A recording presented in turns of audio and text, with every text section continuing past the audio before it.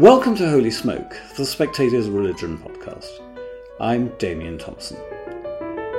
Is the West in the grips of a progressive hysterical epidemic comparable to the Salem witch panic? My guest this week, Andrew Doyle, suggests precisely that in his book The New Puritans, which argues that gender ideology, and particularly the extreme dogmas of trans activists, together with the fantasies of critical race theory, are dragging society into a sort of alternative reality that resembles a fanatical religion, one which doesn't have to employ its own ideological police because actual police forces, along with almost every other powerful institution in society, including the churches, have signed up to this new Puritanism. Andrew Doyle has a doctorate in Renaissance poetry from Oxford University, so he's well acquainted with the postmodern manipulation of language and epistemology that have equipped proponents of so-called cancel culture. He's also himself someone the New Puritans would dearly like to cancel in his role as a broadcaster, comedian and creator of Titania McGrath, the painfully woke Twitter parody account that has in fact been suspended several times for poking fun at people who enjoyed being satirized about as much as your average Witchfinder general. Here's my interview with the redoubtable Dr. Doyle. Well, Andrew, we all think we know what you mean by the New Puritanism. Cancel culture, wokeness, critical race theory. But your book actually rejects the laziness of much of our categorization. It looks at the way Marxism mutated into a movement for the manipulation of culture, how postmodernism, which was always jargon-ridden, turned into impenetrable language games, quite sinister language games, how gender ideology and critical race theory emerge, and they're not necessarily the same thing. We're dealing with a very complex sectarianism here on the one hand, and on the other hand, we seem to be dealing with a mob. Yes. I wonder if you could explain this paradox. It's difficult, isn't it? I mean, no wonder everyone's confused.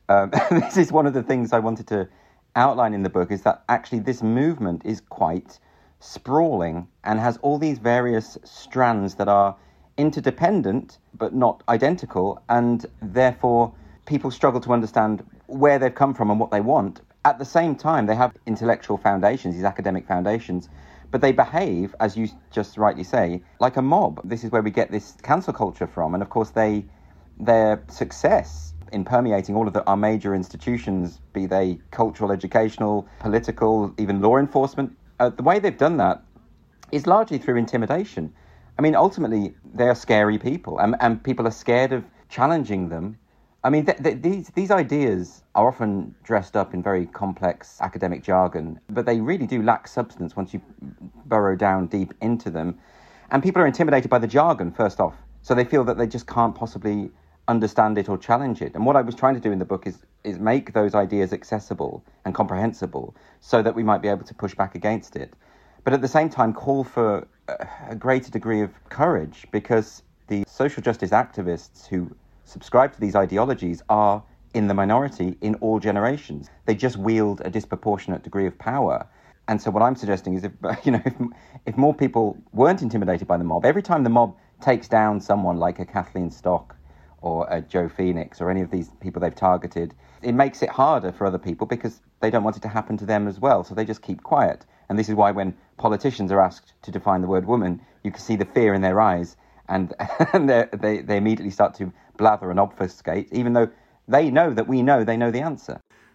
You certainly can see the fear in their eyes. I was very startled, actually, although I suppose it stands to reason. But when you say in the book, I think quite correctly, that there's no majority support for the New Puritanism in any generation. No. I mean, some of the fiercest advocates are well into middle age, but even among middle-aged people, there's not majority support for it.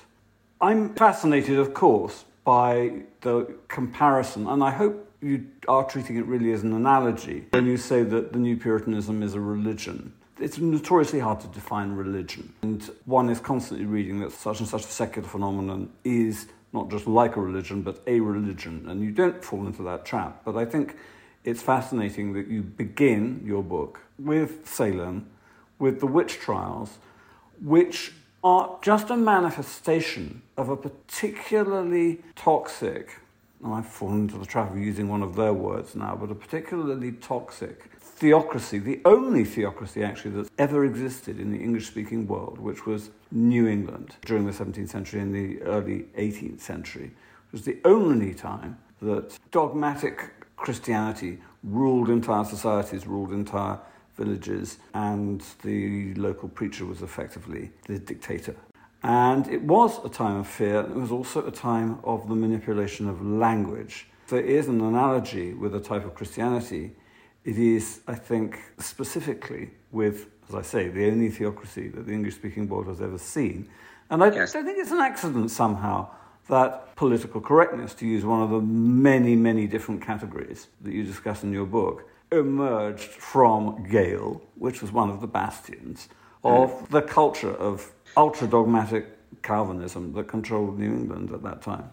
Yes, and I'm trying to be very careful. I understand that people will be concerned that what I am doing is, in a sense, denigrating religion or Puritanism per se by drawing these comparisons, but it's all about trying to find an accessible shorthand so that people can understand the nature of the movement. And there are all sorts of parallels to be drawn with the Puritanism of New England, and particularly with what happened at Salem.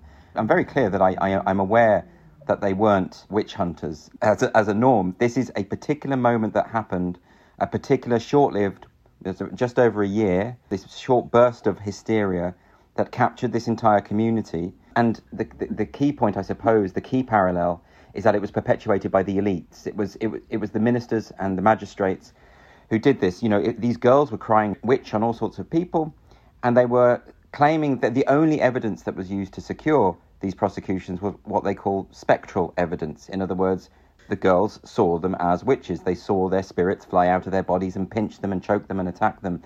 So spectral evidence, the closest analogy to what we are experiencing is lived experience. The phrase lived experience, people will say, I have no evidence for this other than my lived experience, and therefore you must take that on trust, which is even the way the police operate in terms of hate crime. They specifically say on their website today that it is about the perception of the victim, and note that they don't use the word complainant, they use the word victim, and they say the perception is what counts in the recording of hate crime. So there are all these parallels, but this point you make about the minority, it's always a minority. Well, the more I read about Salem, the more I realized how many people just knew that it wasn't real, how many people clearly could see through this, including those in power.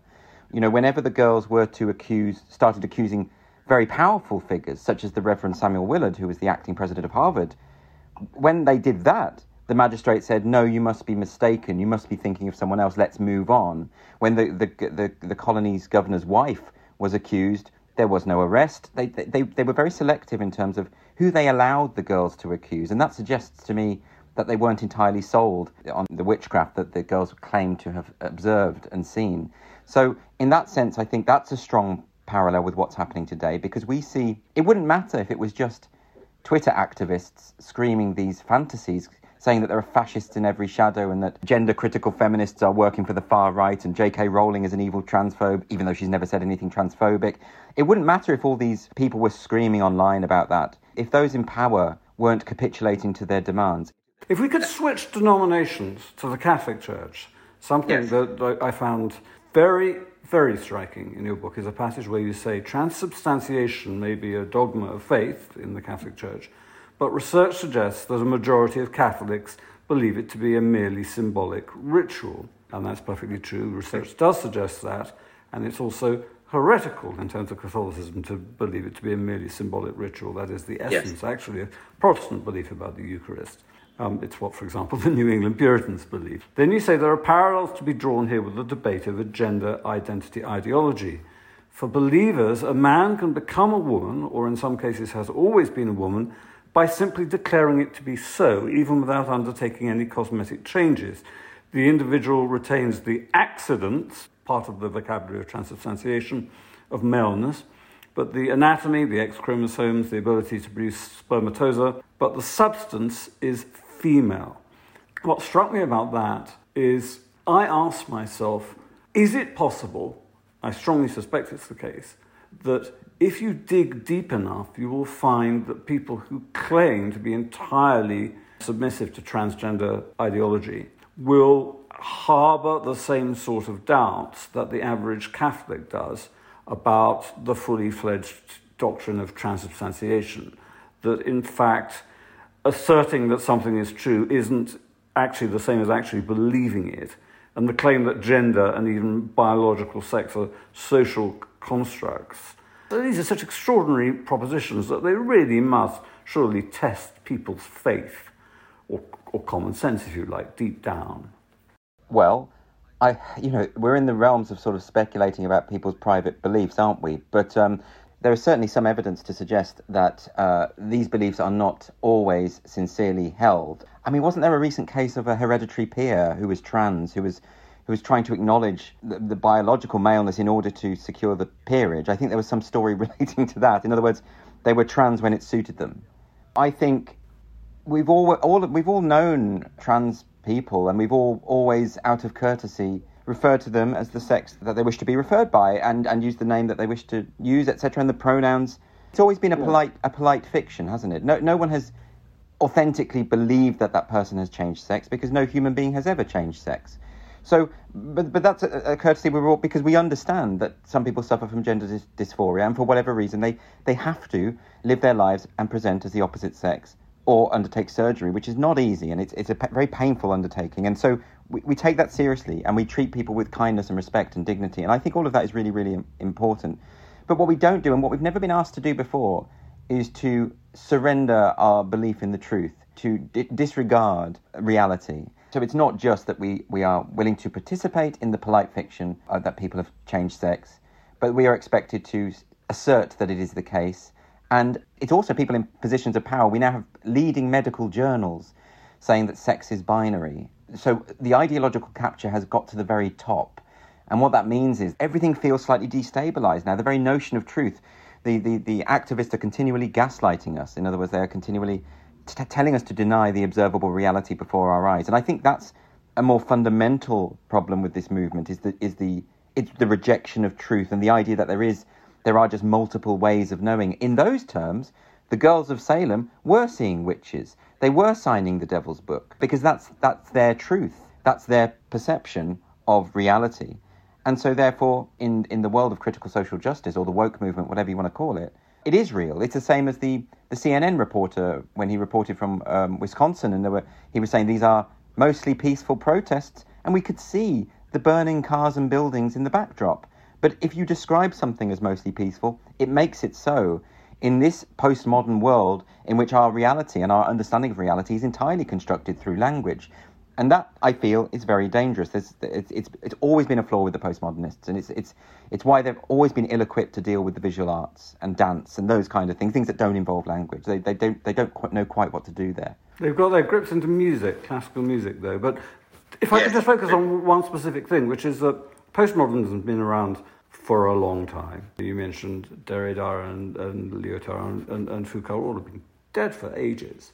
And so the notion that empirical evidence is ultimately socially constructed and can be set aside by, it wasn't called lived experience at the time, but nonetheless can be set aside as something that's been very familiar in the academy for a long time. But now these ideas are being enforced in society. And one of the paradoxes that emerges from your book, and it's a very powerful paradox, is that these people who spent all their time complaining bitterly about white hegemony and urging everybody to condemn white hegemony and to, if you like, confess their own white hegemony, they can only achieve their desired ends by co-opting institutions of society which are overwhelmingly white, overwhelmingly bureaucratic and hierarchical in structure, such as, for example, the police. That paradox is very striking, isn't it? Absolutely, and it's one that I think Foucault would have had a field day with, because it is a massive power grab. For all their attempts to tease out the power structures that are latent in society in order to subvert them, they are essentially perpetuating their own power structure by asserting control over major institutions, and this is the way that it is achieved. And you know, I think I wasn't surprised that all of this emerged from the humanities, of course, because you're dealing with the metaphysical there in the study of literature and the arts, and etc. But that it would migrate to the sciences now is something that I think few people really anticipated. I mean, that you have academics now problematizing the idea that 2 + 2 = 4, almost like they're trolling us, almost like they're deliberately choosing that refrain from 1984 in order to push their agenda. You have, as I say, medical journals talking about sex being a spectrum. You have one of the stories I mentioned in the book is the New Zealand government trying to introduce Maori origin stories into school science curricula because it's another way of knowing. And so you have alongside scientific discovery and the pursuit of truth through empirical evidence, you have, the human race was created by the god of the forest, and raindrops are the tears of another goddess. And the people who complained about this, the scientists, the academics who wrote an open letter saying, we respect indigenous cultures and we don't want to denigrate them, but those beliefs have no place in a science class, they were then attacked. So it's being enforced by this threat of cancellation, by this, it's very real. However, I mean, I know the chief practitioners of cancel culture often deny its existence, but so many people are now routinely either passed over for promotion or simply are fired or just have their reputations trashed because of this method. And it's a means of control. And now that it's reached into the police force as well, and you have the police basically enforcing an ideological agenda that they don't fully comprehend. I even saw today on Twitter, I just tweeted it out, a clip of a gay pride parade in Cardiff where the police officers are forcibly removing the group of lesbians because lesbians are now an enemy of the LGBTQ plus movement. So they are, I mean, they've been described as the paramilitary wing of Stonewall, and that's a frightening position to be in. And one of the things that I find hardest to understand and most sickening to observe is the extent to which these traditional powerful institutions seem to welcome the undermining and trashing of their own traditions, their own values, their own impartiality, and almost to say, well, bring it on. Please accuse us of more crimes to which we can plead guilty. And it's observable not only in the humanities, not only in the sciences, not only in institutions like the police and the BBC, but also, this is my particular interest, in the churches. We've seen the Church of England, for example, become insanely preoccupied with accusing itself of racism. Now, it's a very irritating organisation. It's racist perhaps in the sense that it hasn't, so far as I know, promoted an awful lot of black bishops recently. But in terms of lived experience, you really do have to live in a sort of fantasy world, I think, to imagine that the lived experience of most black Anglicans is one of racism that is directed towards them by their fellow Anglicans, which is a point that Calvin Robinson has often made. It's incredible, isn't it, that it's a self-destructive movement. I've even seen classics scholars effectively say that the study of classics ought to be abolished because it is fundamentally white and male and all of those things. So it's bizarre that it would infect the churches as well, but that just goes to show how powerful this can be. I mean, I even spoke to an evangelical Baptist from America who apparently the Baptist Church, the evangelical wing of the Baptist Church, has been infected by wokeness, and they started having sessions about intersectionality and the Bible. I mean, it's astonishing. I mean, and the church, as you say, comes up with these very incoherent ideas, grounded in the notion of lived experience. Any studies or data that contradict this notion are disregarded. When we had the Commission on Race and Ethnic Disparities, which was a very rigorous study, I took some issue with some of the conclusions, and I think that's healthy. But the study in of itself showed that there isn't evidence for example, institutional racism in our school system, because if there were, why would it be the case that white pupils are performing so badly in respect to other racial groups? So it would be a very odd kind of racial targeting if that were the case. So, but that was completely attacked, and the authors of that report were personally attacked and smeared. I think, wasn't Tony Sewell, didn't he have an honorary doctorate taken away because it was one of the reasons they went after Calvin Robinson, was that he'd voiced his support for this, and it was done in a very secretive and a rather sadistic way.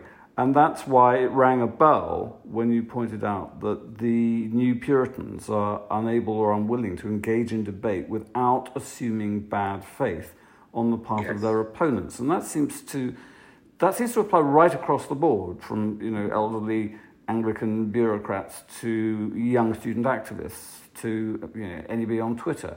The assumption of bad faith on the part of people with whom you disagree, which is a problem for both the left and right, nonetheless does seem to be particularly acute on the left. Absolutely. It's always been a thing that is more prevalent on the left than the right. The tendency of right-wing people often, they can be very dismissive of left-wing people, but they often consider them naive or even stupid or just ignorant, whatever, but they don't consider them morally evil on the whole. I mean, I know that does happen, but not so much. On the left, there's always been this tendency to perceive the right as evil, malevolent, as opposed to simply wrong. And that's something that I think is a sign of stunted development intellectually. I think it's a kind of infantilism. But that, I think, is a major problem. Stonewall, for instance, has a no debate policy explicit. I mean, I invite them most weeks onto my show, and they obviously never do, because the belief within this ideology, and it's difficult to nail down. I mean, you've had people like Nadia Whittome, I believe it was, the Labour MP, saying that debate is a kind of fetish, and she said we mustn't fetishize debate, and it's difficult for people to understand. But what it means is they perceive debate as a concept to be a means by which the privileged are able to uphold their privilege. And so therefore, even to have the discussion is problematized in their worldview. And therefore, what this means is they have to take a dogmatic approach, and they have to insist that theirs is the right way, and those who do not subscribe to their view must be cancelled, to use their parlance. So that's where we're at. And of course, there's a reason why I've invoked the notion of the counter-enlightenment, because I think what we are experiencing here is the counter-enlightenment. It's a direct repudiation of the idea of evidence-led epistemology and truth and investigation and discussion. And I think its malign consequences could be greater than we realise, because something very odd is happening on the right, specifically the Catholic right in America. Now, you mentioned complaints about the fetishization of debate. Now, I have come across the same complaint about the fetishization of debate from people who would classify themselves as integralists or common good constitutionalists or post-liberals, mostly Catholics, mostly populist Republican believers in big government. Some of them admirers of Trump, most of them, some of them not so much. Their attitude is that it is a given that secularization or secularism, which they paint with a very broad brush, is a religion, and they will refer rather crudely to the setting up of the Idol of Progress or whatever it was in Notre Dame during the French Revolution, and imply that this is the same thing is happening today. And what they also imply is that this can only be fought by subjugating democracy to the common good, which means in practice what's been called a Christian or Catholic Sharia. Theocracy would be wrong because it doesn't entail necessarily handing power to... It doesn't mean that the Pope, for example, would be a secular ruler, although everybody would ultimately have to recognize his spiritual supremacy. But nonetheless, this is a very odd outcrop of the spread of progressive ideology in America. And it's very influential in Catholic circles at the moment. And that's worrying and baffling and bizarre at the same time. Yes, I mean, I'm endlessly surprised about how much this has taken on, because so many of the tenets of critical social justice, whatever branch of that you look at, it seems to flatly contradict the belief systems of Christianity, as far as I can see. I mean, the idea that we all have an innate gendered soul that may or may not match our biological makeup, I mean, that I don't see how that notion is remotely compatible with Catholic doctrine. I don't think it can be.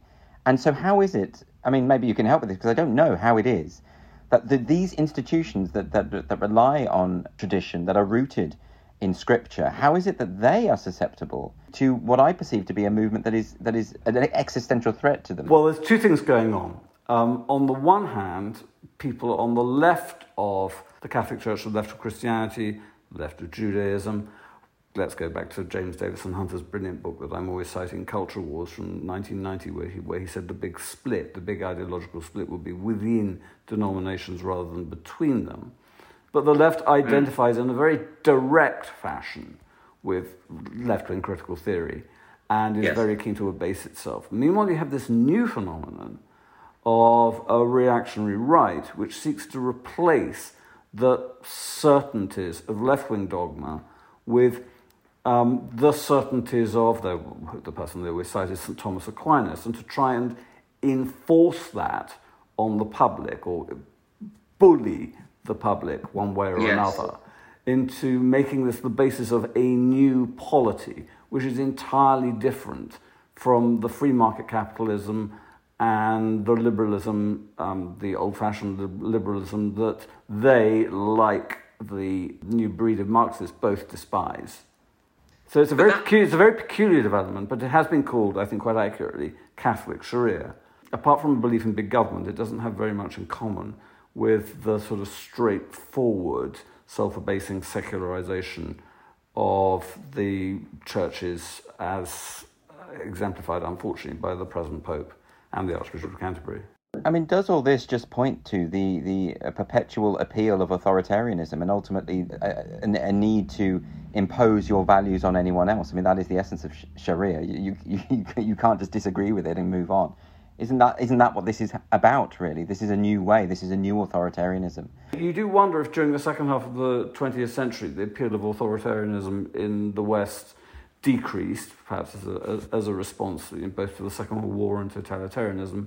Yes. And now it's coming back. But on the other hand, it's difficult in such a fragmented society, I would have thought, to build any sort of consensus. And this is, I think, what I really want to ask you.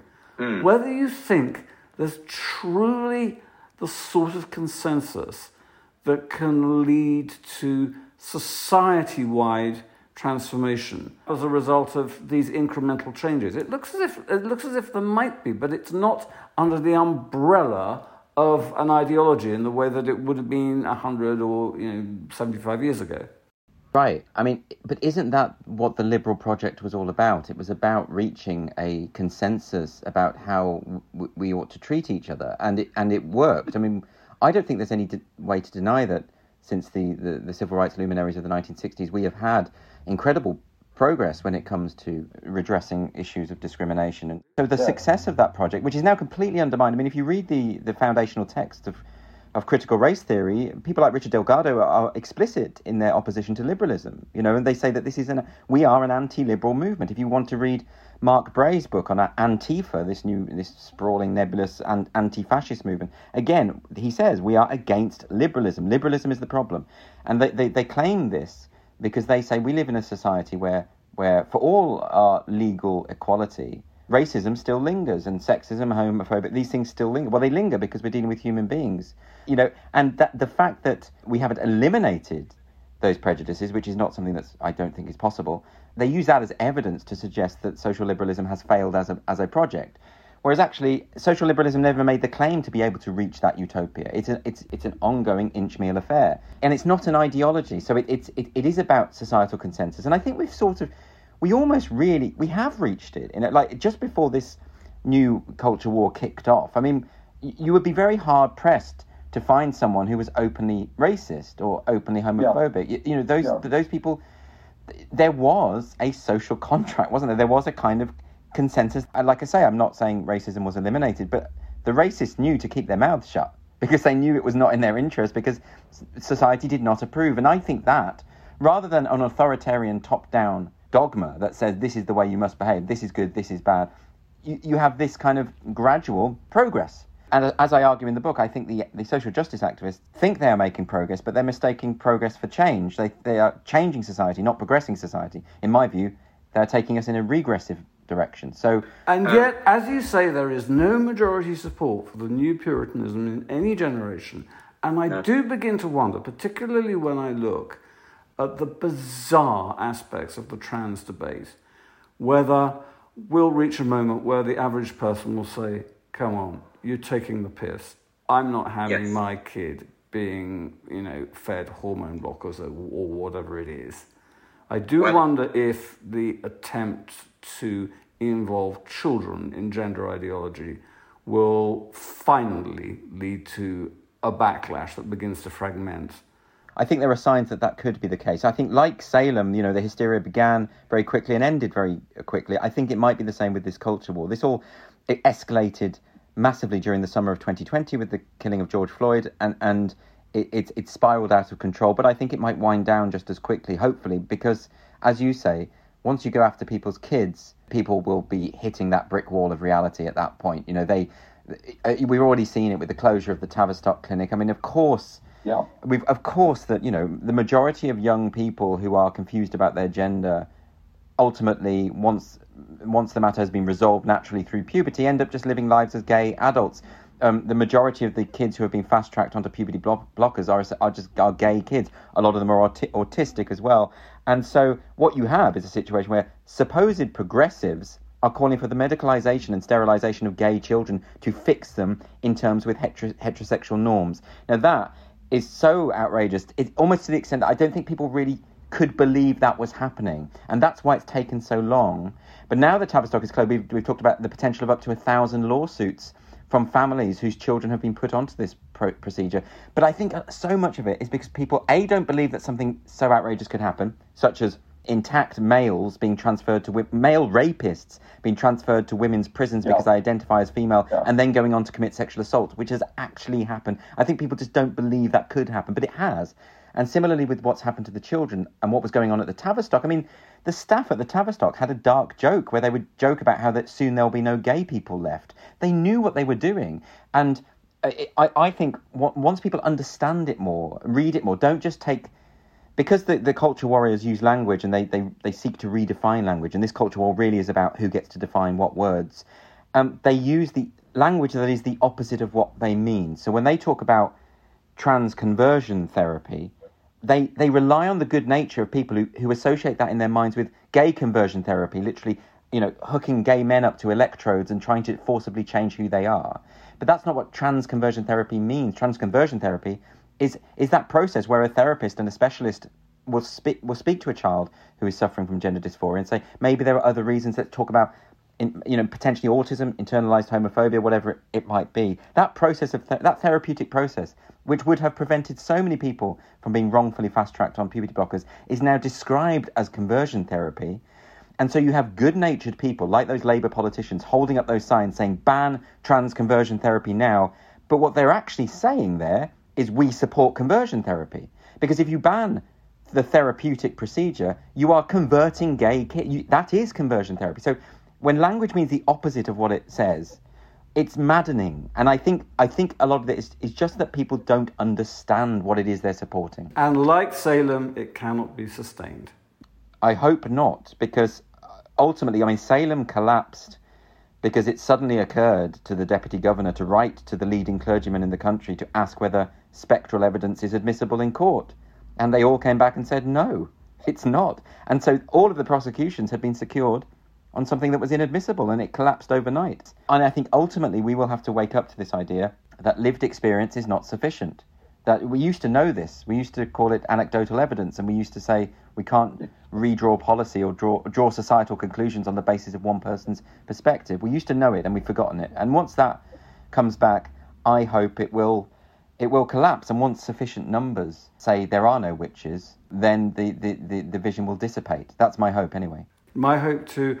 Andrew, your book, The New Puritans, I think is an extremely important contribution to this debate, and I urge absolutely everybody to read it. Thank you so much.